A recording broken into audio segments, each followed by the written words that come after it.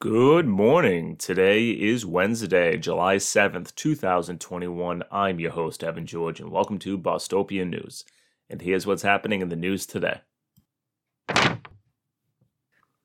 The June fundraising numbers are in, and Kim Janey raised the most money in June at $257,000, with Anissa Sabi George raising the second most at $182,000. Michelle Wu raised an additional $154,000. Andrea Campbell bringing in $111,000. John Santiago just under $90,000, and John Barros just under $60,000. Michelle Wu and Andrea Campbell are still the overall fundraising leaders, both sitting at over $1 million stashed away. And it'll be interesting to see if Andrea is able to use that money to get out of the Tier 2, Tier 3 placement she finds herself in.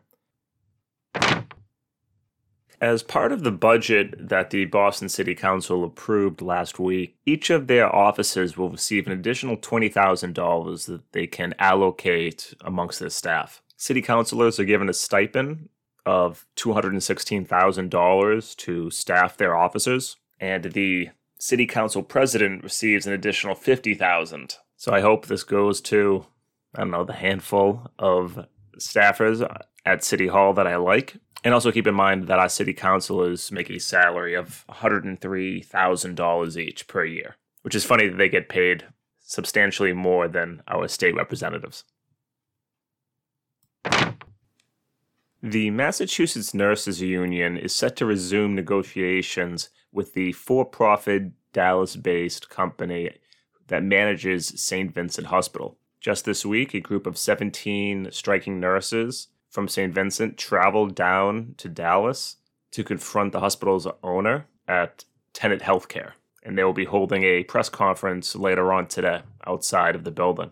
This has already become the longest nurses' strike nationally in more than a decade, and I believe is the longest ongoing strike currently in the United States. The largest fight is over safe patient conditions and whether they will enhance staffing ratios so that nurses can manage less patients. Of course, the for-profit company does not want to do that.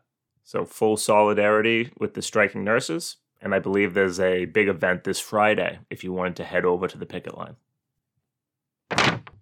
After the hottest June in Boston's history, a look at our Boston Public Schools shows that only 29 out of the 63 buildings have air conditioning, resulting in the rest of the classrooms having to resort to shutting off the lights, trying to manage to open a window, and use fans. The state regulations mandate that rooms occupied by students should be no less than 68 degrees and no more than 80 degrees. However, in the conditions of our buildings, of course, they have broken that mandate. And the idea that students are supposed to learn in these conditions is abhorrent. And particularly when our services shut down during COVID, no new full HVAC systems were added to schools, in what was one of the many missed opportunities.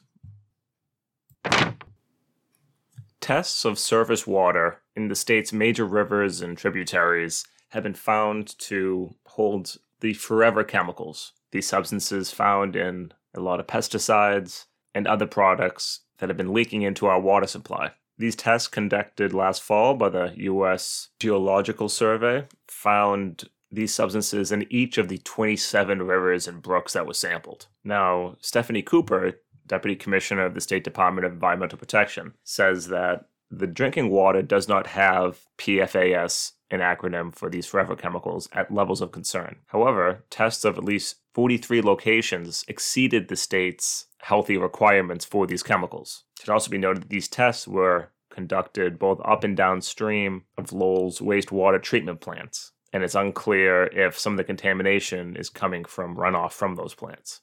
If you have the means and the know-how to do so, I would get your water checked.